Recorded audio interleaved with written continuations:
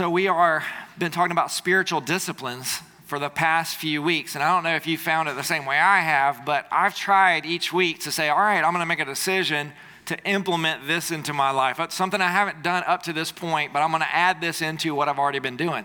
And man, I don't know how many of you have tried to do that each week, but wow, it gets really difficult because you get so distracted. Man, there's so many things to think about other than those things that are very important. And it reminds me that we spend most of our lives dealing with things that are urgent but not important. And we spend very little time on things that are important but not urgent. Do you know the difference in those two, right? So the things that are urgent are like right in front of us. I have to do this right now. Oh, look at the grass is out there. It's really too high. I've got to go out and mow it right now. Is it really that important that the grass gets mowed? Some of you would say yes because you're obsessive compulsive. But the majority of it is that grass can grow for another week. It could be fine. But what happens, there's a lot of things that are important, like paying bills, that aren't urgent because I've got some time to do this, or I can go online and do this. We keep making excuses. A lot of times the things that are important but not urgent never get done. And the things that are urgent but not important, we spend all of our times doing those things, and our wheels just end up spinning. And so spiritual disciplines are one of those things that end up being in that category of very important but not urgent. You don't have to wake up in the morning and have a quiet time. There's nothing urgent about it unless you see it for the value that it produces in your life. And so we have to be disciplined. That's what we're talking about, being disciplined about those things. Just to recap where we've been, we started off with the idea of Bible reading, Bible study, getting up, having a quiet time, spending time reading God's word, spending time studying God's word. Second week, we went into the idea of fasting and secrecy, how nobody wants to talk about fasting. But we talked about a biblical perspective of fasting, understanding what it's all about and coming face to face with the fact that we are mortal beings, that we're going to die one day. And so fasting, part of the essence of fasting is coming to grips with the idea that we don't have forever, that we're not going to live forever. And we have to understand that we are mortal. So we spend some time starving ourselves from the things that actually keeps us alive. Why? Because what we are reminding ourselves in that process is that if we're not careful, we will spend all of our living days focused on things that are temporal, and we will ignore the things that are eternal. And so what we do is we intentionally deny ourselves of the things that keep us going just in the temporal to feast on the things that are eternal. And that's a different perspective of fasting, I think, than some people have. And today we want to talk about community and accountability. Again, we're doing this little series in between. We finished the book of Romans. We're going to go to the book of Ruth next. But here we want to spend some time with the application of all that we learn in those book studies, because we gain a lot of good wisdom from it, but how do we apply it? These are the things that if you implement them into your life, you get better traction in what you're learning even in those book studies. And community is a big part of that. Obviously, we are here. We're a part of a community. But community is more than just showing up. It's more than just being a member of something. We're talking about aspects of accountability. And we're talking about accountability even beyond what maybe we are used to understanding. Because how many of you have been a part of an accountability group where you show up and you kind of got assigned into that group and there's this little list that you go through and you ask each other questions. Did you read your Bible this week? Have you had any bad thoughts towards other people? Have you been angry? And then have you lied to me and this whole thing? You go through that whole little spiel. But that's really not the essence of accountability that I want to hit on. So we want to come from a biblical point of view, and I want to start with this idea of discipline as well. Go back to what we understand about discipline, and I want to bring something else into it. We think of church discipline. When we talk about church discipline, we're talking about when Scripture says that God takes sin seriously, and so do we. And so there's this idea of church discipline where we are always holding high this bar of God's standard for us, knowing that none of us will ever achieve it.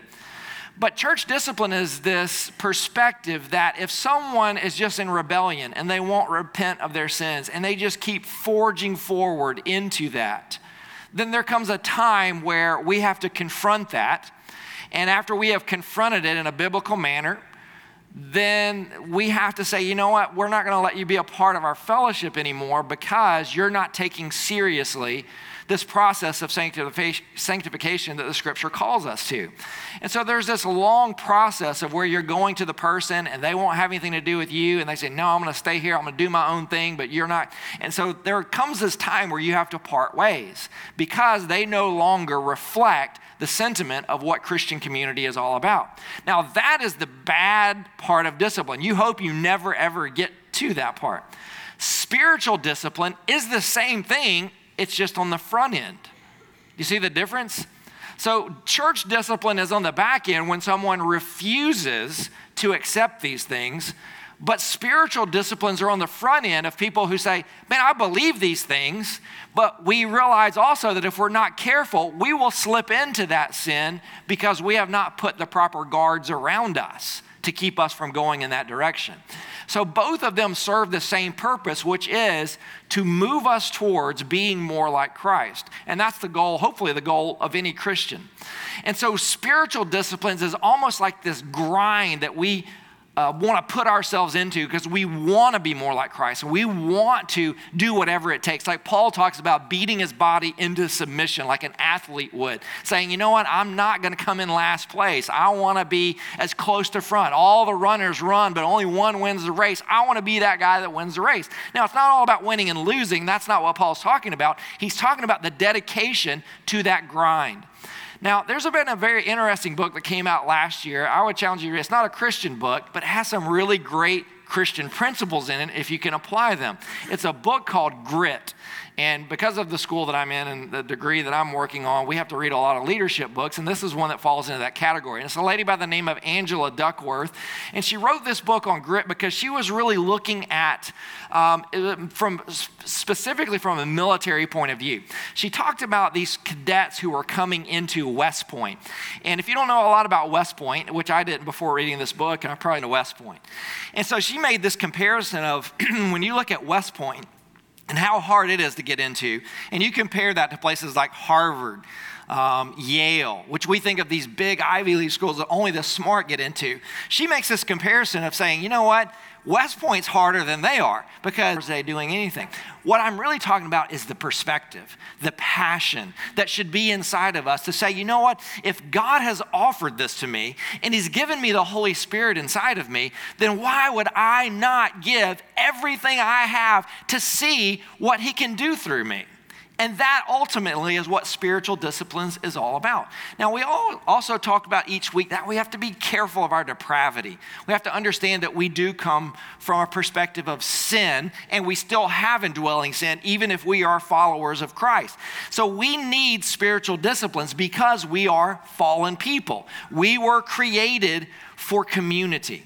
We were created for community. But what happens is sin comes into the picture and it robs us of that kind of relationship that we were actually created for. And our sin leads us into this kind of individualism. And that individualism leads us into disowning our brothers and our sisters as Cain did, we saw early on in Genesis chapter 4, verse 9. And so we always have to remember what Christ is calling us to and the context that we are called to it in. And that is the context of the gospel. So as we study this, we have to understand that the gospel calls us to bear one another's burdens, just as Christ bore our burdens. Okay? So in other words, over and over again, the gospel calls us to mimic what we saw in the life of Christ. Every aspect of this. When it calls us to prayer, it's asking us to be like Christ. When it calls us to be committed to God's word, it's asking us to be like Christ. And so when it comes to this idea of accountability and bearing one another's burdens, again, it's calling us to be like Christ because he did for us what we could never do for ourselves. Now, because of what he's done, we have already been accepted as children of God. We've been bought with a price and we have been adopted into the family of God. Not because of what we've done or what we're going to do, but because of what Christ has already secured for us. So we can confess our sins to God. We can literally go into the presence of God and speak with him and confess our sins to him. But we also can confess our sins to each other, holding each other accountable to that ultimate goal. And see, our society fails on accountability on so many different levels, but I want to specifically look at two of them. First of all, our culture is strongly individualistic, especially in our American culture. We are very much into what we would call fence building, not only physically, but we're also into it relationally. We love to build fences around ourselves to protect ourselves from other people. We love to do that as well in our culture, right? You go back 30, 40 years, and there was no such thing as privacy fence. There was a little chain link fence that you could see right through. Why? Because you wanted to know what your neighbors were doing. You knew those people, right? You had the front porch, not the back porch. And the front porch was on the front because you wanted to see the neighbors walking up and down the street, and you wanted to see what they were doing across the street. Everybody knew what everybody else was doing. I always like to hear Sinbad talk about growing up in the 70s, and he talks about how you get in trouble, the whole neighborhood would whip you on the way home. People would come out and go, I heard what you did, and they would spank you. You know, you could never get away with that anymore, right? Because we have become so individualistic as a society. We've become so much like hermits, and that we are in these neighborhoods with people that literally we all live on a 1/4-acre lot, and yet we don't know our neighbors. We don't know much about them at all because our society over and over again, multiplying in this, have become very isolated and individualistic. And so our culture lacks permanent standards. What we've seen unfold in our culture is this degradation of any kind of moral standard, in the sense that we no longer agree on what is right and what is wrong. Whereas you go back 50, 60, especially 100 years, and you see that there are these definitive moral perspectives of this is right and this is wrong. Now what happens in our culture is what's right and wrong is really in the view of each person. And what happens is when there are no clear standards, there are also no clear sinners. Therefore, if there are no clear sinners, there's no need for accountability. So everyone's living their own life, doing their own thing. Maybe there's some things that people are ashamed of, which I think we would all say that we've all been there. We've done things that we are ashamed of. But yet, the culture says you shouldn't be ashamed of it. You shouldn't deny it. You shouldn't be worried about it. Why? Because for you, that's what you need. That's fine for you. So over and over again, we have to be aware of not only the fact that we're sinners, but that we live in a culture that's inundated with sin as well. You know, again, you go back not too far in time, and the most quoted scripture was John 3:16. For God so loved the world that he gave his only begotten son, that whosoever believes in him should not perish but have everlasting life. What's the most quoted scripture today?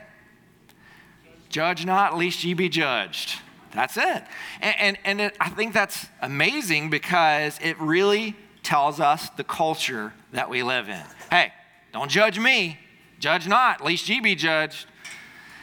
And when we think about what that means for us as a church, when we think about what that means for us in our society, we really have to critically begin to understand what all of that means. Ironically, the people who quote that verse the most are I don't mean this judgmentally, but they're the ones that embody it the most, right?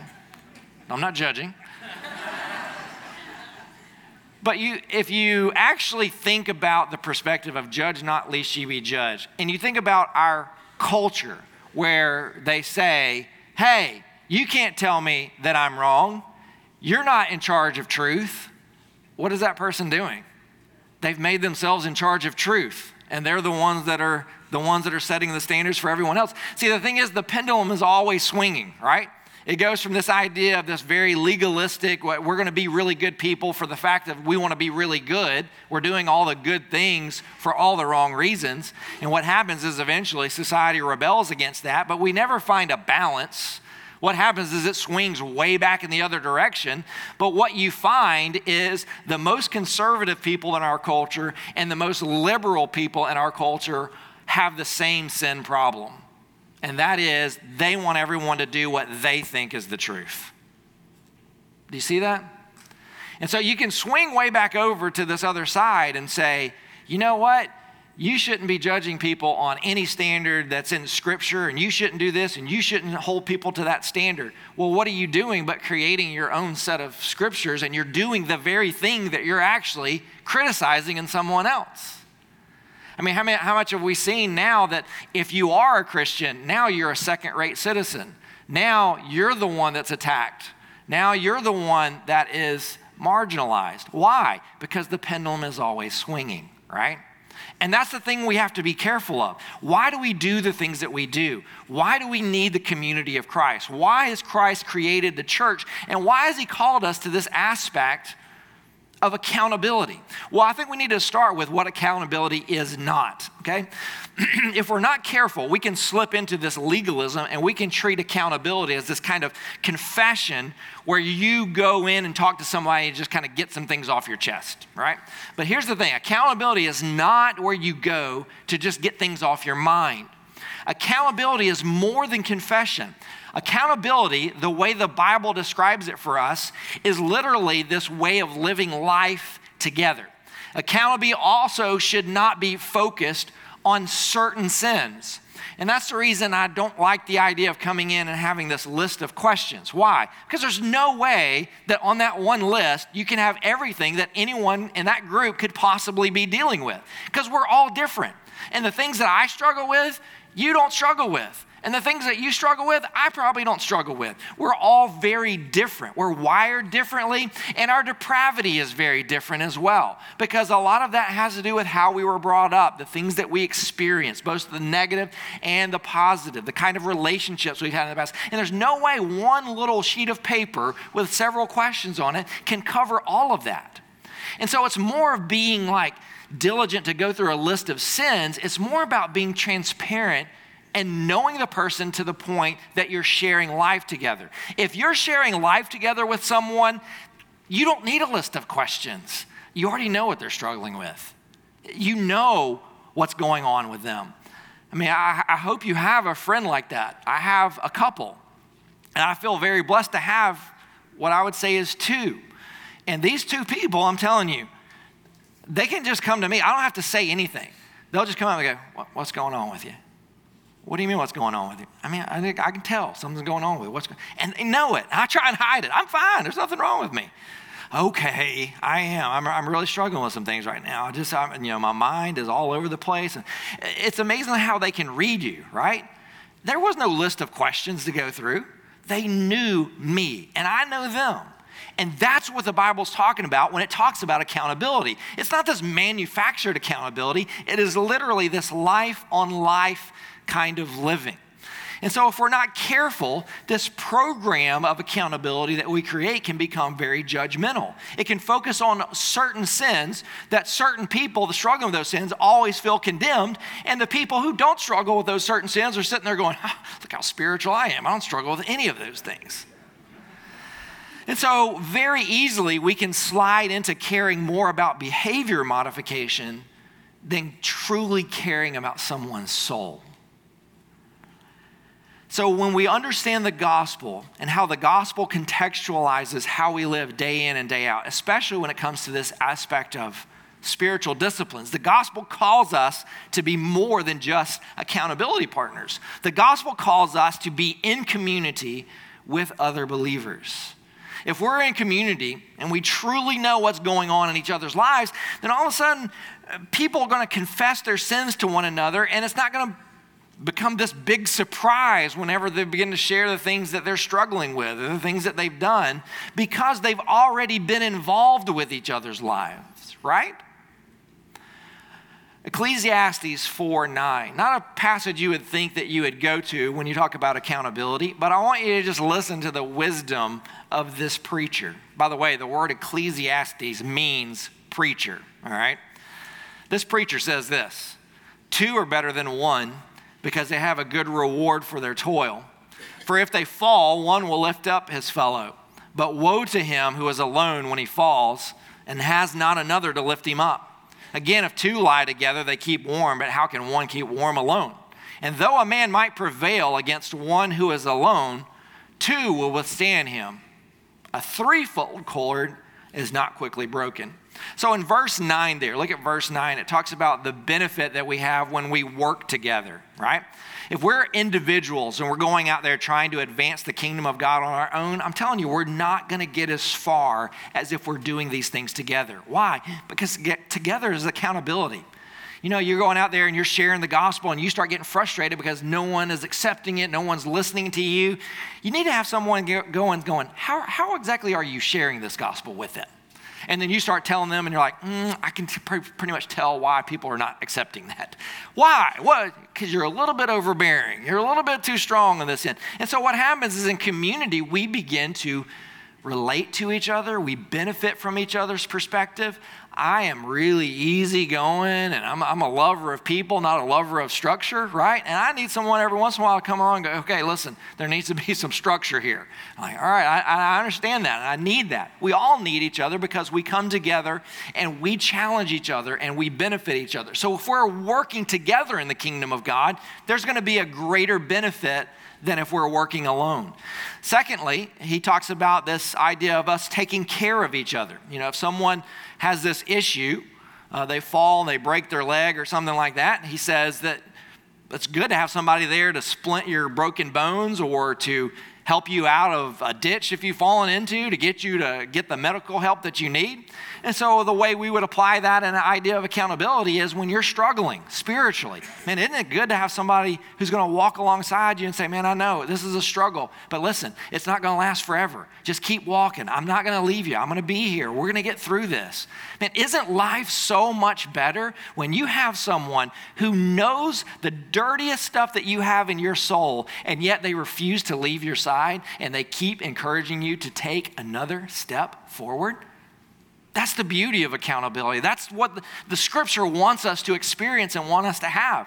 The next thing he talks about there is this idea of life on life and providing community. It talks about if one lies down alone, he's going to get cold, right? But if two lie down together, they can stay warm. Now, this is not the idea of lying in a bed. This is the idea of traveling on a journey, because in that day and time in Palestine, the place where this author would have been referring to, they didn't have Holiday Inns, okay? And so whenever you were traveling and you had to stop at night, you had to just sleep on the side of the road. You had to find a cave to sleep in. And even in the summertime, a Palestinian night can be very, very cool, let alone the wintertime. And so there was a necessity that they traveled in numbers so that when they did sleep, they could huddle all together and they would benefit from the warmth of each other.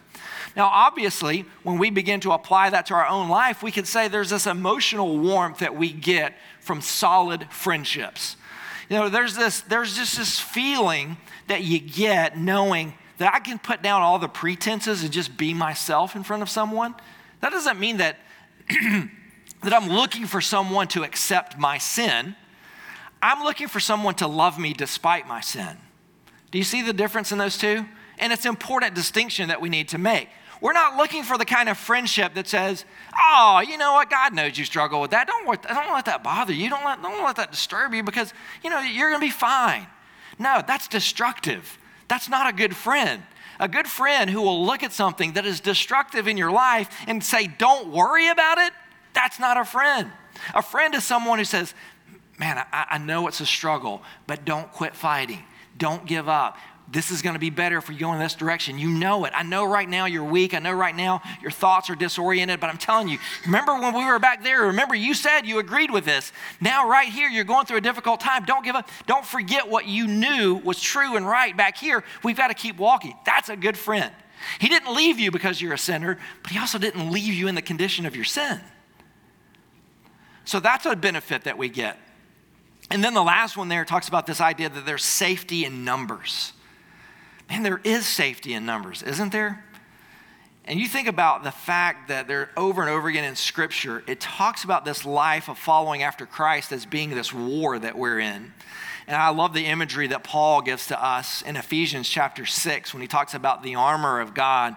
And I'm sure those of you who have been in any kind of Bible study and you've studied it, the one area that Paul never covers is the back, right? So there's a helmet of salvation, there's a blessed plate of righteousness, there's a shield, there's a sword, there's something covering your feet. There's nothing that covers your back. Why? Because that's the community. We have each other's back.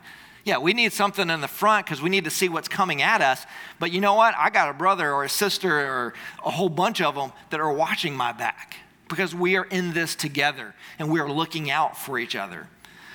And that's what the ancient rope makers understood. You could take two pieces of twine, right?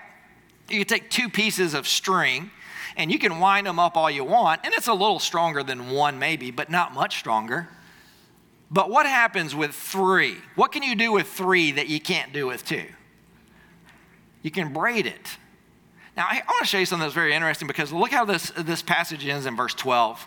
And though a man might prevail against one who is alone, two will withstand him. And then all of a sudden, what does that last statement say? A threefold cord, or a cord of three strands, is not quickly broken. Now, the whole theme throughout this passage from 9 all the way through 12 has been one thing, which is what? Two are better than one. Two are better than one. Two are better than one. But how does it end? A threefold strand cannot be broken. Okay, so over and over again, it talks about two are better than one, two are better than one, two are better than one, that it ends with this idea of three. Now look at this rope that I have on the screen. Now you can see there at the bottom, how many strands are we dealing with? How many are there? 3. But here's what's interesting. When you look at the rope itself, do you actually see 3? If I were to show you a braided rope, or you could look at a girl's braid in her hair, right? When you see a braided hair or a braided rope, it looks like, if you literally look at it and you just kind of visually study it, it looks like there's only 2 pieces that keep going back and forth. But what do you know about a braid? You have to have 3. And so I think what the preacher is saying here in Ecclesiastes 4 is all of our relationships, we have to understand, have great benefit. But there's a third element that you have to have for that relationship to be at its strongest. And that third element is hidden. And that's the reason he uses the illustration of a braided rope, because that's something they would have been very familiar with. But there is this third piece that just keeps going in and out. But when you look at a braid, it looks like just 2 pieces. And much like our relationships, you look at someone who has a really strong relationship with someone else and you think, man, I wish I had that. You look at someone who has a great marriage and you're like, man, I wish I had that. I wish I had that kind of wife. I wish I had that kind of husband. But what you inevitably miss is most of the time there is a third that's interwoven into those relationships where the actual strength is coming from.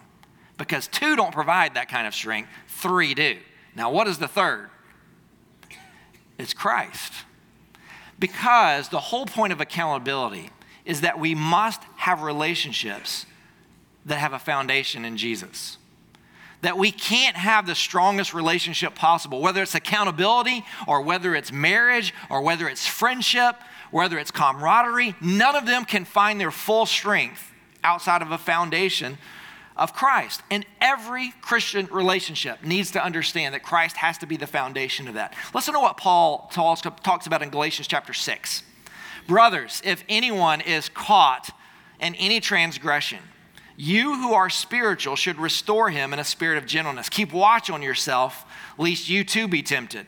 Bear one another's burdens and so fulfill the law of Christ. Well, he's talking to this group, this church in Galatia, and it's a pretty new church when he's writing to them. Now, this is a church that is embroiled in legalism because they have this group there that are called the Judaizers, and the Judaizers have come in and they said, well, the cross of Christ is great, but that's not enough. You have to have the cross and these laws. You have to have the cross and obedience to these stipulations. And so Paul is writing to tell the people of this church how the community of God should really live.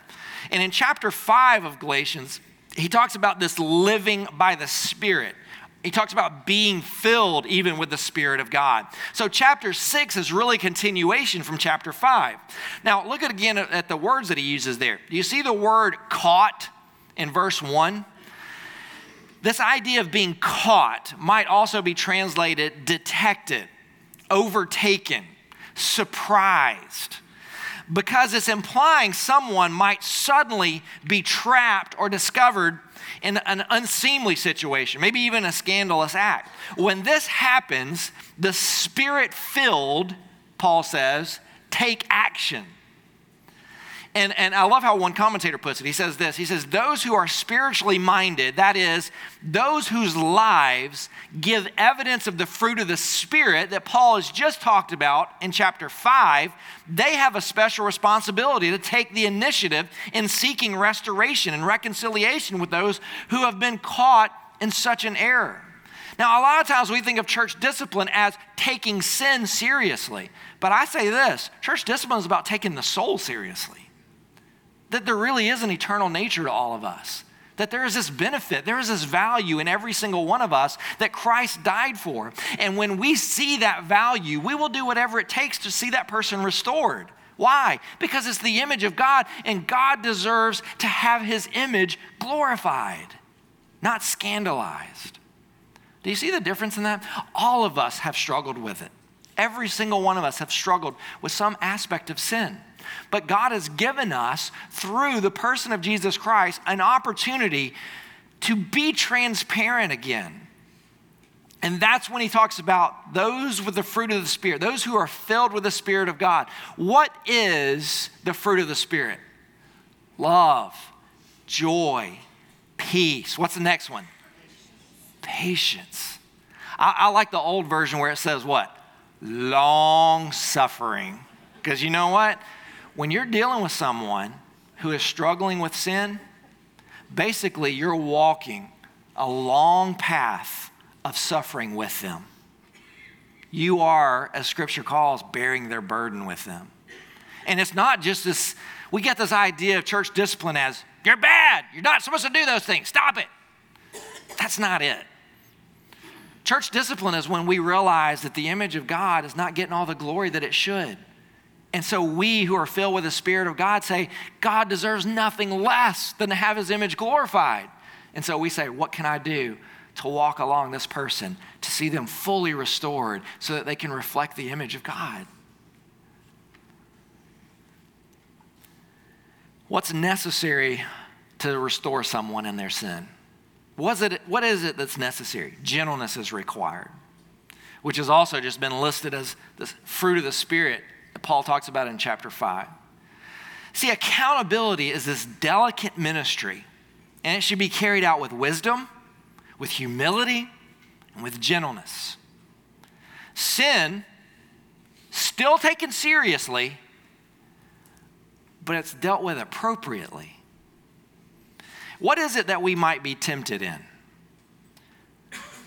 See, more than likely, Paul is warning us to be careful that we don't gloat over those who have been overtaken by sin. That's what the world does. Have you ever noticed as soon as any Christian leader falls, man, the world's ready to jump on that person? Listen to me, it should never be that way in the church. We should expect the world to do that, but it should never be our response. It's not that we would ever intend to do it sometimes, but again, it goes back to that being aware of our depravity, understanding our own sin, and that pride and conceit are just that powerful, that they are these subtle sins in our life that just go, can't believe that guy would have done that. Man, that guy must be messed up. Implying that we're not. The proud and the conceited are too exalted in their own hearts to bend low and to carry other people's burdens. Did you hear that? The proud and the conceited are too exalted in their own hearts to bend low and carry other people's burdens. The easy part in Christianity is pointing out all those people that are bad and dumb and not as smart as you. And if they would just get their life together like you, man, they would be so much better. If they just made better decisions like you always make your decisions, man, their life would be so much better. Hey, you know what? That's really easy to sit back there. It's kind of like my dad told a story of somebody who their car was broke down. The front, they broke down at a red light. And man, he's sitting there, he's trying to get the car, and this lady back there just honking her horn, honk, honk, honk. And so he finally walks back there and goes, lady, if you know anything about cars, why don't you go up there and fix it? I'll sit here and honk the horn. And you know, there's a lot of truth to that, because it's just so easy to get frustrated with somebody and just sit there and just lay on the horn. What's wrong with you? Get your life together. Quit making those bad decisions over and over and over again. And you know what? It's kind of like some people want to go, you know what? If you know the answer, why don't you take my life and I'll sit here and just be critical of you until you get it figured out. But that's not what Christianity is about. It's about walking. It's about being long-suffering. Paul instructs that we must bear or carry one another's burdens. He doesn't say that we might have to bear them. He says we will have to bear them. We all have to bear these burdens in life. The intention is that those burdens would never be carried alone. And that's the whole point of accountability. it's the whole point of church discipline. The point of church discipline is not to separate someone. It's the hope that that person can be restored. The body of Christ, the church, is to take on this responsibility of bearing one another's burdens. So the ministry of burden bearing, it's not just a suggestion. We have to understand this is a command, and it's not something that's only reserved for pastors. It's all Christians. So to be obedient to Christ and to the gospel means that we must help others carry those heavy burdens of their life. This is what it means to love, to be the church, to be the faith community, living in relationships where we are holding each other accountable to the great standards of the Word of God. You see, the law of Christ that Paul is likely referring to here in this passage is Jesus' commandment in John 13:14, where he tells us to love one another. He says this is what it means to bear each other's burdens, to love one another just as Christ has loved us. Let me show you one other passage. James 5:16. James says this, therefore confess your sins to one another and pray for one another that you may be healed. The prayer of a righteous person has great power as to its working. So here James is highlighting the importance and the power of prayer. Now in verse 16, he's specifically highlighting the personal aspects of prayer and confession. Matter of fact, James is encouraging transparency here. Notice that he says that we should confess our sins to each other. Now, let me also say that we should confess our sins to each other in a safe environment. All right? I was a youth minister before starting Mars Hill, and I remember very clearly, I learned early on in youth ministry, you never have an open mic night, okay? That's a very strong temptation to do at camp, because you're like, you know what, we're just feeling the Spirit. So many people, God's working, I'm going to open up this mic, let people just come up here and share. Bad idea, always a bad idea, all right? Because you have inevitably, like I had, that one girl who came forward, and she's like, I want you to forgive me because I talked about how ugly the clothes are that you wear. I'm so sorry about that.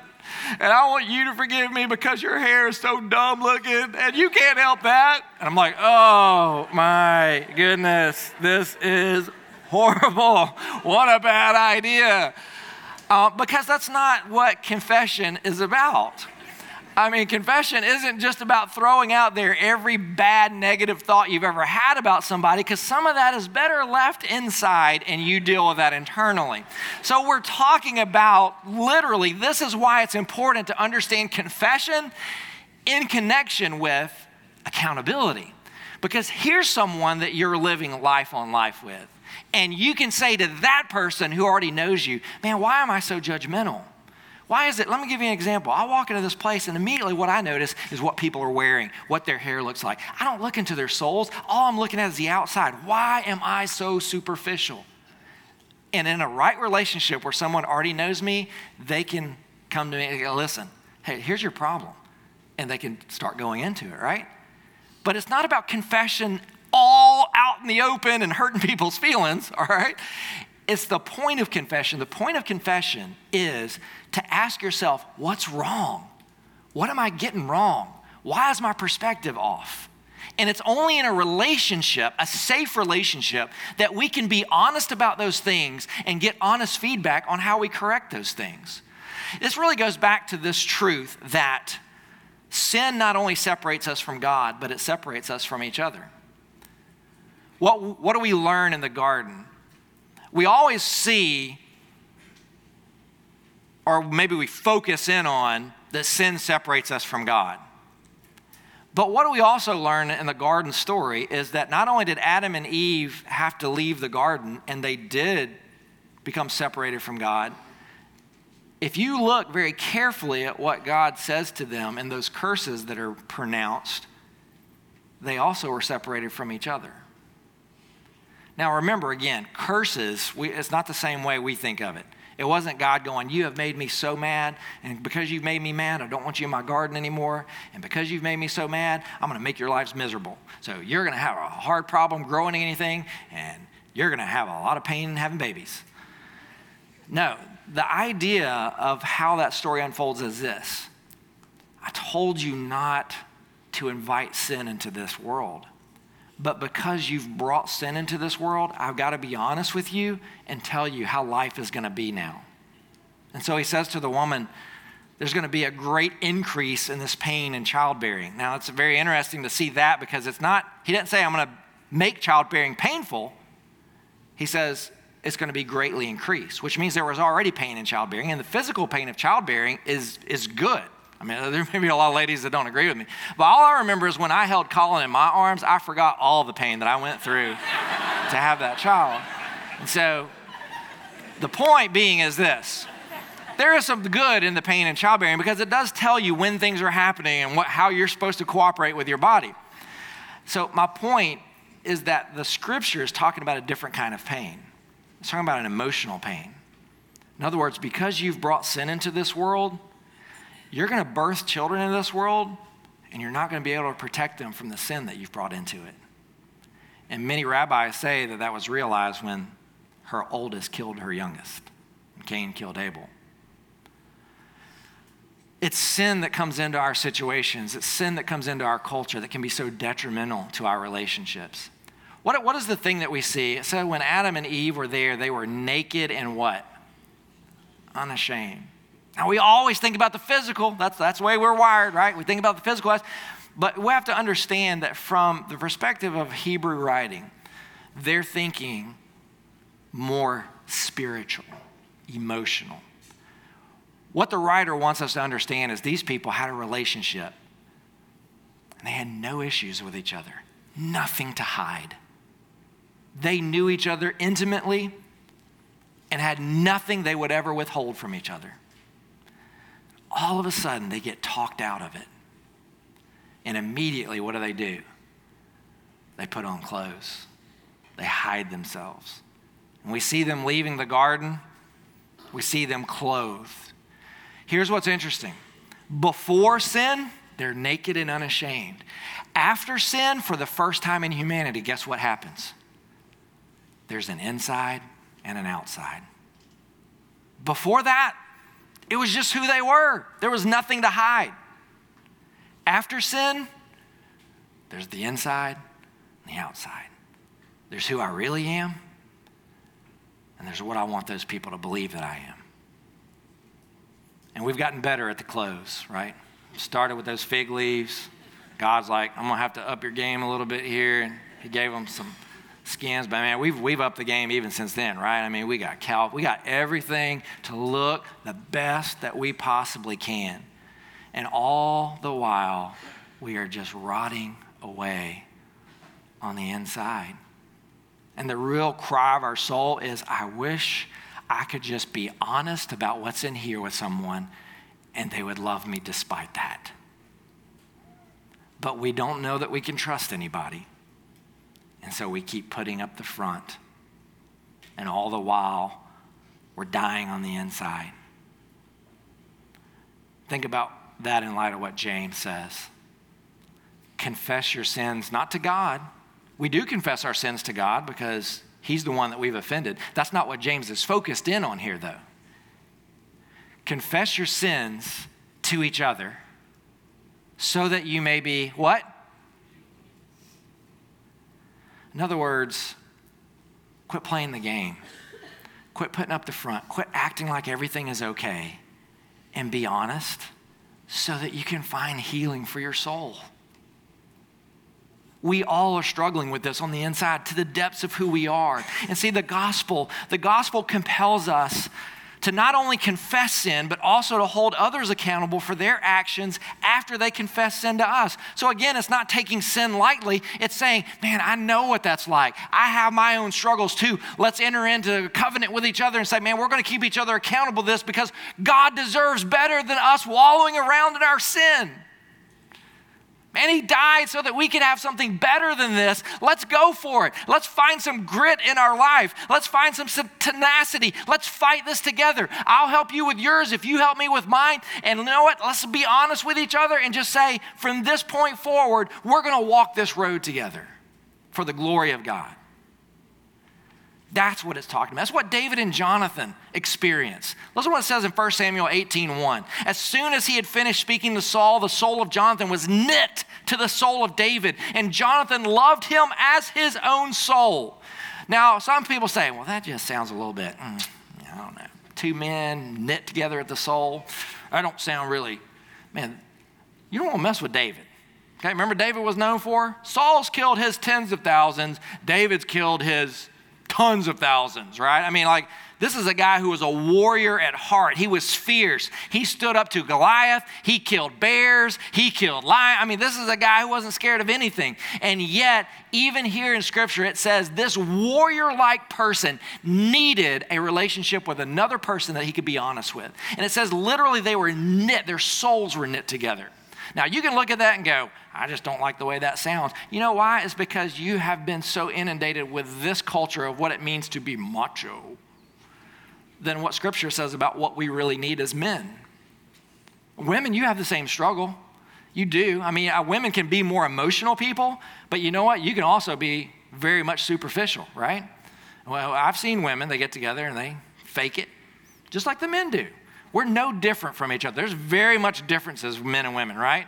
But when it comes to this idea of hiding our sin, man, we're both good at it. We are both so good at it. Paul and Timothy, Philippians 2:20, Paul says that he has no other friend like Timothy. Listen to what it says in verse 19. I hope in the Lord Jesus to send Timothy to you soon so that I too may be cheered by news of you. For I have, what does it say? No one like him who will be genuinely concerned for your welfare. Paul has this relationship with Timothy where he can be honest and Timothy can be, you know why? Because they never gave up on each other.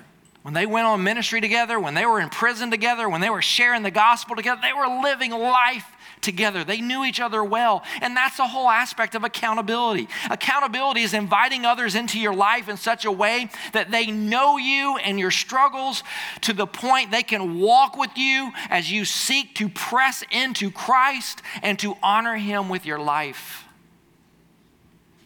Accountability is not a weekly time for you to ask me questions and I answer them. That's a false sense of accountability. True accountability doesn't need to ask a list of questions. They already know because your friend has been invited all the way into your life and they know where you are. They know who you are. They've seen the depths of your soul. I think we all struggle with what in a leadership theory is called imposter syndrome. Have you ever heard of imposter syndrome?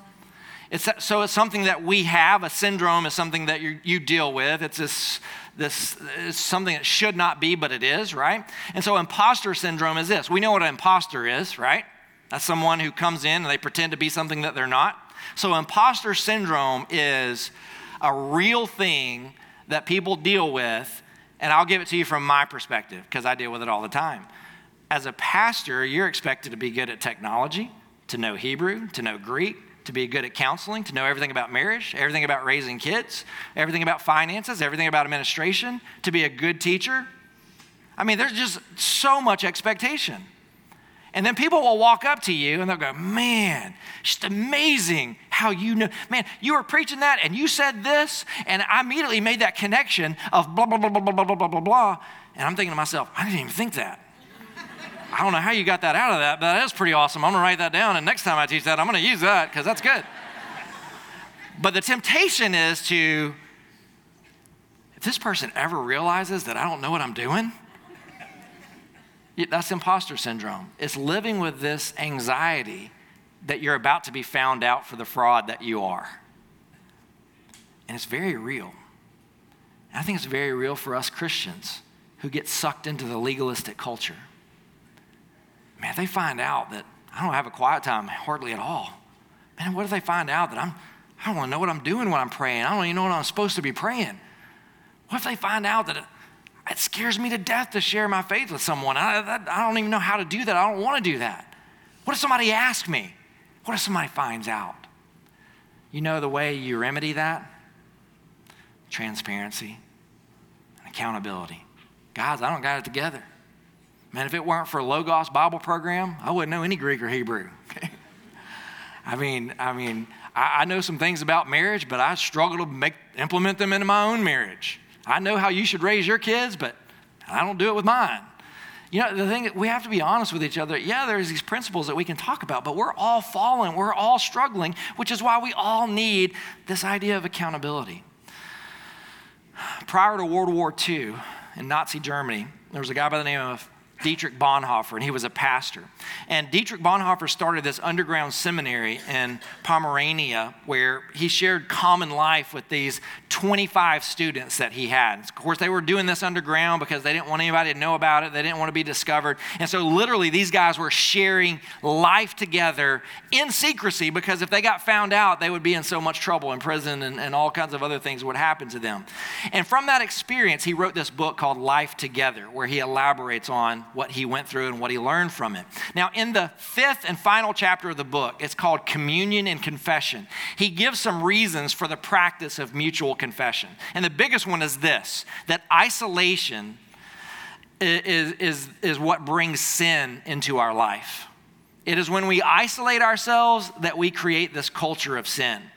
Bonhoeffer says this: sin demands to have a man by himself. It withdraws him from the community. The more isolated a person is, the more destructive will be the power of sin over him. But what happens is when we do what the scripture calls us to, when we confess our sins to each other, it destroys that autonomy. It destroys that independence. And so it pulls down that barrier of hypocrisy that we all have when we act in that way. And it allows this free-flowing grace and community that God intended for us to have. And the other main benefit of confession is that it brings healthy humiliation. Bonhoeffer goes on and says this: confession in the presence of a brother is the profoundest kind of humiliation. It hurts. It cuts a man down. It is a dreadful blow to pride. To stand there before a brother as a sinner is an ignominy, he's using big words there, that is almost unbearable. In the confession of concrete sins, the old man does a painful, shameful death before the eyes of a brother. Isn't that amazing? So confession helps to promote a poverty of spirit. Oh, that's interesting, because Jesus says in Matthew 5:3, blessed are those who are what? Poor in spirit, for theirs is the kingdom of heaven. I want to end by giving you this illustration of gym memberships. How many of you are a member of a gym somewhere, right? Now, there are two kinds of gym members, and you'll know what I'm talking about if you've ever been to one. There are gym members who are amenities only. They come in, they go in the locker room, they change, they put their stuff in the locker, they go out there, they do their little workout, takes about 15, 20 minutes, right? They go back in there, just feel good about themselves, all they were really working on. They change their clothes back on, and they're gone. They're gone until the next day, right? And then there are those gym members that the gym is like a second life for them. They know everybody there. When they walk in, they're like, John, man, how you doing today? Because that is like their life. They're the ones that walk around and look, judgmental at you because you didn't wipe down that seat. And so they're walking behind you and they're like, because they take ownership of this place. They're the kind of people that want everything to look right. They're the kind of people that try and keep order there. They're there for a long period of time. It becomes their community, right? Have you ever known those people? You know what I'm talking about? It's interesting because church is the same way. There are people that come in here, they're amenities only. They come in, they drop their kids off there, they come in here, they receive what we have to say, and they go about their lives. But then there's those members. They come in here and they take ownership. And they're like, man, this is my place. And they're like, John, man, how are things going? How are things going with your wife? How about your kids? You told me the other day that your youngest one was really struggling. How's he doing? I've been praying for him. It becomes like their second home, their community, right? And that's what Scripture wants us to have. It wants us to have a place where we can be honest, where we're caring for other people, but we know that people are caring about us as well. Accountability is literally church community practiced in the right way. There's only going to be a couple of friends that you're going to find that you can be completely honest with, and that's okay. That's really all you need. If you find one, man, that's awesome. You have more than 80% of the people out there. I've told you before, there's this little study that's done that talks about our level of communication and the level of transparency that goes with it and how many people we actually share that with. And so we have cliche where we're like, how you doing today? Fine, how are you? Doesn't matter how you're feeling, that your dog may have died that morning, doesn't matter, fine, how are you? We don't ever disclose anything. We will have that kind of conversation with anybody, right? Walking through Walmart, how you doing today? Fine, how are you? We go about our business. But then the next one would be like, not cliche, it would be informational. So we share information that we may know.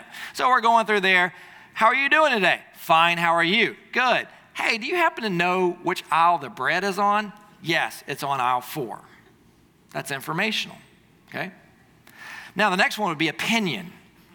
Now it's limited, each one goes down, it's limited the amount of people that you'll actually share that with. So you move down and you're like, okay, cliche, I'll have that conversation with anybody. Information, I'm only gonna have that with somebody who actually asks, right? Because that would be really weird to be in Walmart and somebody says, how you doing today? Fine, how are you? The bread is on aisle 4.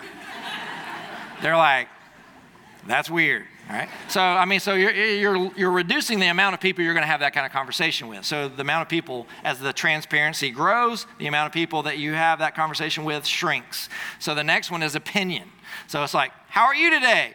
Fine, how are you? Do you happen to know where the bread is? Yes, it's on aisle 4. But I tell you what, I have no idea why they keep it on aisle 4, because the peanut butter and jelly is on aisle 3, and everybody knows if you're gonna pick up bread, you're gonna be picking up peanut butter and jelly. Why do they separate those two? That's an opinion. But I'm not gonna share that with somebody that I haven't seen maybe there a couple of times. Like I've already said, hi, how are you? Fine. I've seen them there week after week. We shop at the same time. Now I feel like I can share a little bit more with them. Do you see, as transparency grows, the amount of people that we'll share it with shrinks. Then we get into emotional, where we share about things that are going on. How are you doing today? Well, you know what? I'm really struggling today. Man, I had a tough time. My son, he's in the military and he's been off for a while and just haven't heard from me. Don't know how he's doing really. I don't know if he's being honest with me, and I'm really struggling with that. And then the last one is full transparency. Do you know the number of people that statistics tell us that we share full transparency with? 1 to 2 that we will be completely honest with. You know what's another amazing thing about that statistic? 97% of the time, it's not your spouse. It's always going to be someone else. Which is that good? No. But you know what it does highlight? Why it's so important that we have a Christian community. Because if we're going to live in a place where sin has so inundated our marriage relationships that we don't feel like we can be completely honest with them, man, you got to find somebody that you're going to be honest with. Because here's the thing, this ain't going to get better unless we're practicing some kind of transparency somewhere where people are honest with us. I want to challenge you. Incorporate discipline of accountability and community into your life as you follow after Christ. It's one of the greatest ways that we can glorify him and be in awe of his great grace and mercy that has been extended to us. And we celebrate it every single time that we meet and talk and share how great God has been. Let's pray together. God, thank you for your love for us. Thank you for calling us into a relationship not only with you, but with each other. And Lord, I'm thinking, we always think, man, what it'd be like to walk with Abraham or Moses. We always think idealistically about those people that we know of from Scripture. But the truth is, the Abrahams and Moses of our day and time are right here. And we are walking with them because there's nothing great about Abraham and Moses. It's the fact that they were serving a great God. And Lord, in this community, we have people who love you. Lord, please allow us to find the place to connect with you, to know you, but also to be known and to be loved. Lord, what we experience with you and what your scripture tells us is true about you, Lord, may we experience that with each other. May we find that person that we can trust and receive the benefit that you paid such a high price for. Lord, I pray that you would call us to deeper relationships where we're not playing church, we're being the church. Help us to understand what it means to bear one another's burdens, to walk away from legalism and judgmentalism, to embrace true mercy and grace, just as you did. God, to help us to see sin the way you see it, but also to embrace the grace that you have extended to us. Lord, and help us to balance those two things together, because it's for your name and for your honor, what you deserve because of who you are. We ask that in Jesus' name. Church, would you stand with us?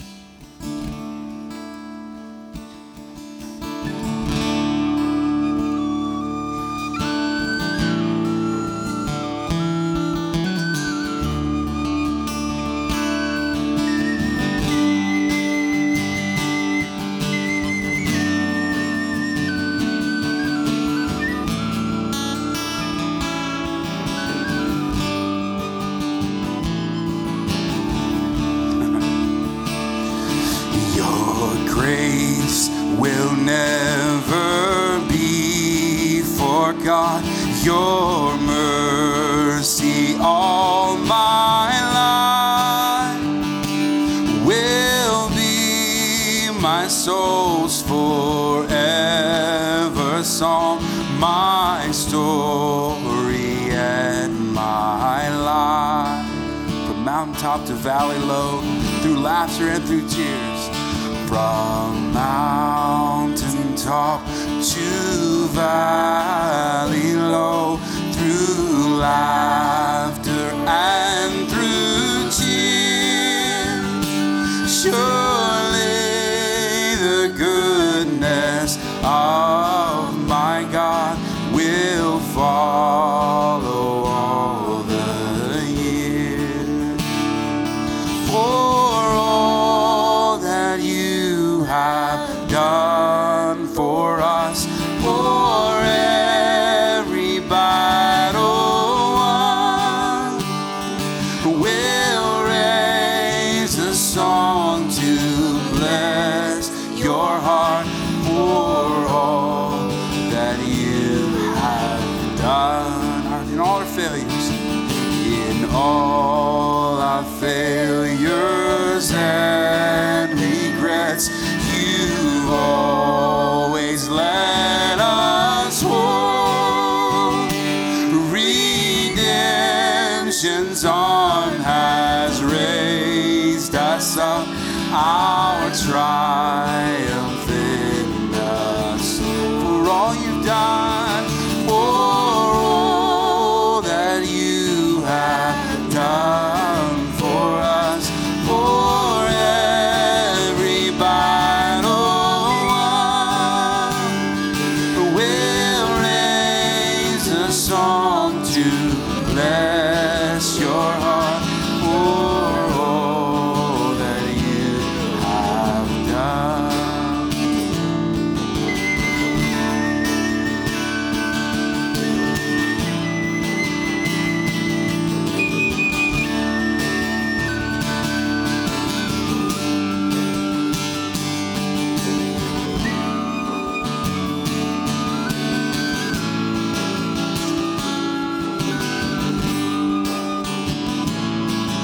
In unity we'll stand.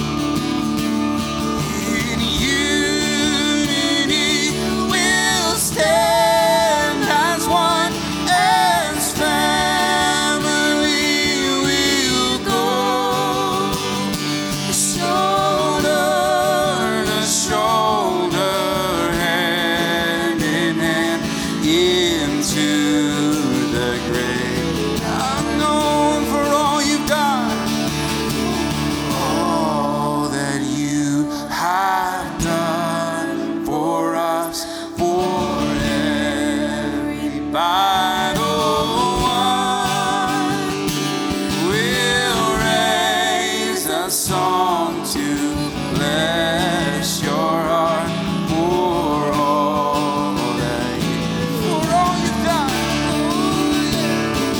for all that you have done. Sing it out, church. For us, For every battle won, we'll raise a song to bless your heart for all that you have done. May the Lord bless you and keep you. May he make his face to shine upon you and be gracious to you.